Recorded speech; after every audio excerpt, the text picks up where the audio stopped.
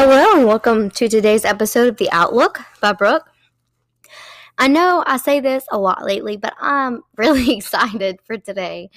I mean, the White Hats have been winning in so many areas, as Donald Trump would say, winning bigly. And I just feel like this whole thing that we've been going through as a country is just wrapping up and coming together so beautifully. I know that we still have a ways to go, but I'm just at peace with where we're at and what is coming and what has happened. So, as we all know, Q has been back and posting, and that is exciting because now the things that are posted are more relevant than future proofs past type things. So, the things that we're reading now with the Q drops are things that we can be looking for the same day, not wait for them to happen years ahead.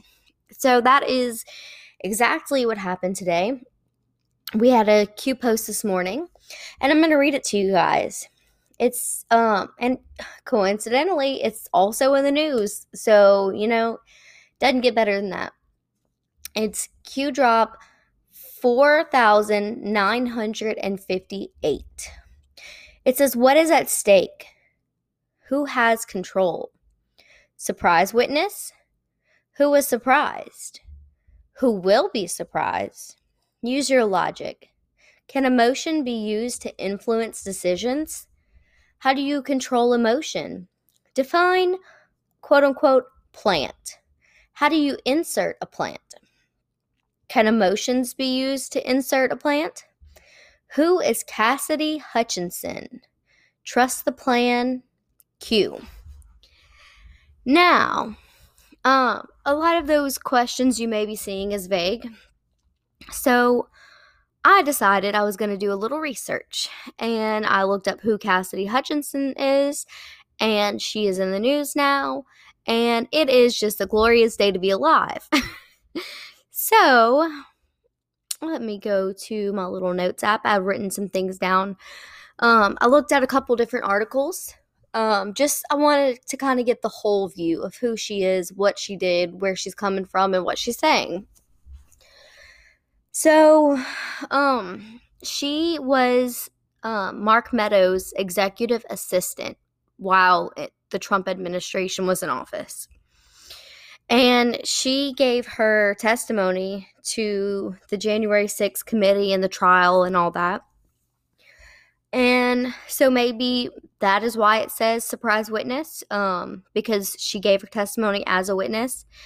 And I'm not really sure who should be surprised or how the plant got put in. But here is the facts.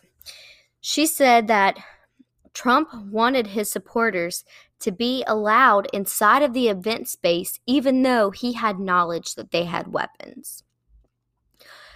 Now, does this sound like Trump to you guys? Because that was a red flag for me. I know without a shadow of a doubt that Donald Trump has always been one for peaceful protests and prosperity. So that was a red flag for me. Blatant lie, in my opinion, but we'll go on. She said the president didn't care even that there was military-grade equipment, and he wanted the metal detectors gone. Now, with the first thing that I told you she said, you can imagine how I feel about the second thing. She suggested that his mean tweet about Mike Pence came right after the president heard chanting, "Hang Mike Pence," quote unquote. So basically, she's saying at this point that he only put it because he heard people saying hang Mike Pence.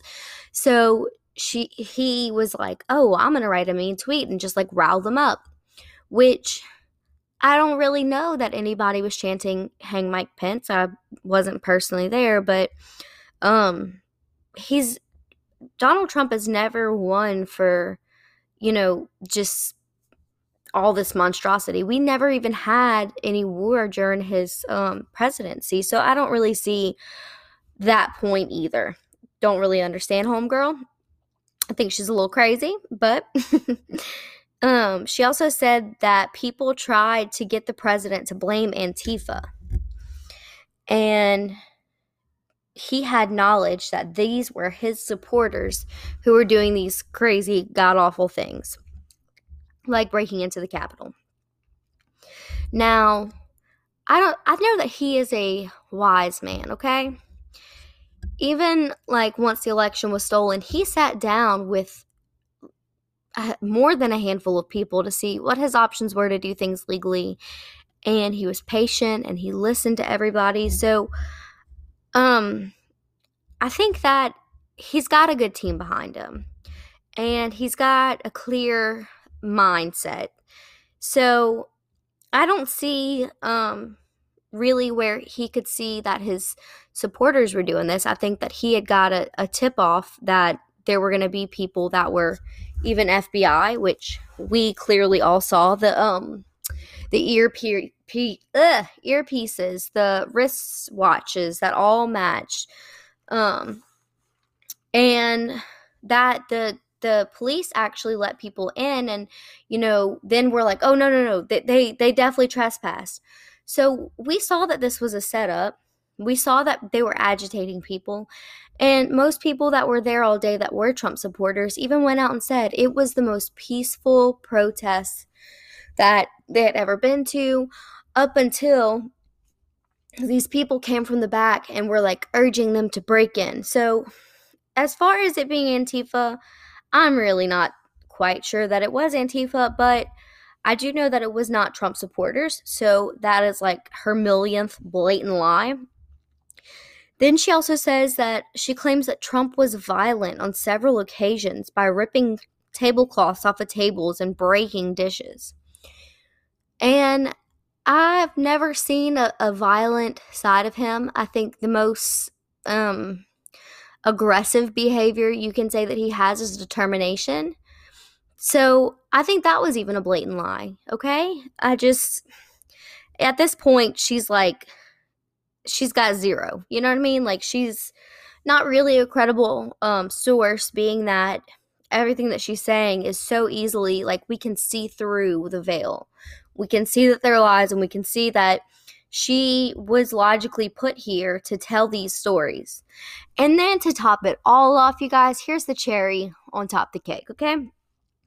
She said that day, whenever he had ripped the tablecloth off of a table, that he had walked away and there was ketchup on the wall and stuff. And, she just started doing what any other woman would have done. She started cleaning the mess, because generations of women before her would have done the same thing.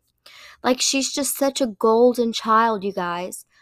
I just personally can't deal with it. Don't victimize yourself or whatever. If you're going there to say what happened at January 6th, own up to it. Whatever it is that you saw, like, honesty is the best policy. And everything that she has said thus far has led me to believe that she is not a credible source.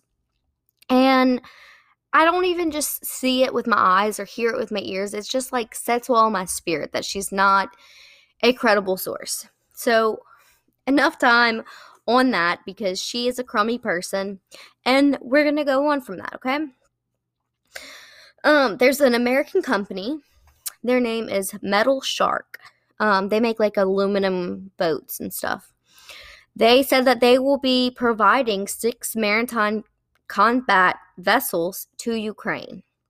So I guess where I'm going to go with that, you guys, is that we have to be careful who we support in this time, because we don't want to, have part in supplying money or giving efforts to Ukraine, being that they had 40-something biolabs, and they have been having their closed banking system. They have, Biden owns property there, that they, funneled all their money there. It's just, their government is corrupt, and I can't say that ours isn't, but we're not going to go and fund another country in doing something that is not good. I just don't believe in it. And so next on our list of things to talk about is Ghislaine Maxwell. I'm pretty sure that at this point in time, it's a household name. Everybody knows who she is. And I personally have heard testimonies of women that made it on Epstein Island. And like an adolescent age, like 13, 14, 15. And basically said that, they were promised this, that, and the other. They thought it was a good opportunity. Once they went, they were forced to like give massages and some other explicit things afterwards. And that Ghislaine was there the whole time. So I just don't think that the sentencing is right. And even if you leave out all of the satanic ritual abuse that she was probably a part of, I just don't think her sentence of 20 years is okay. I mean, I think that she should have a year for every year that she participated, on top of a year for everybody that she can account that she brought to Epstein Island. And that would pretty much lock her up for life. That is what she deserves, because she knew what she was doing. She knew what she was a part of. And I want you guys to actually go and look at the picture of her about 5 years ago versus her today. They released a courtroom picture of her. And I looked up her age. She's 60 years old. And you can see clearly she looks rough. That is the result of the adrenochrome leaving her body. She is no longer youthful looking. She has aged at least like 30 years. I mean, so I do believe that she was part of satanic ritual abuse and adrenochrome. Just by the pictures, not even by everything else that I knew. And the last thing that I'm going to leave you guys with today is the Supreme Court opinion issuance day they put another one tomorrow, meaning that they had 4 cases, I think it was, total to go over.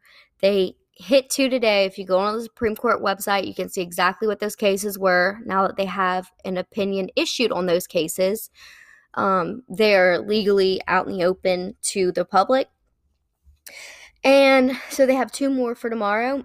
And I really strongly think that maybe we will see tomorrow, maybe Friday, but I'm thinking more of tomorrow. If they have a case on the election fraud, I think it will be tomorrow, because here's why I say this. We have a 4-day weekend for most people because of 4th of July, which means that a lot of people will be out and about, traveling, not listening to the news, not worried about what's going on for those 4 days, the Friday through Monday. So if they're gonna give the American people an opinion issued on that specific topic, that it would make sense to me that they would give us that 4-day weekend to really like either celebrate or digest the information, especially since Independence Day is the 4th of July. What better way to celebrate would be to be feeling like we are winning, like we are independent outside of everything that the Supreme Court has already issued, because we've hit a lot of like awesome victories lately in the Supreme Court. But it just makes sense to me that maybe tomorrow we'll hear back on the election fraud. And I think that would literally make everybody's 4th of July even sweeter.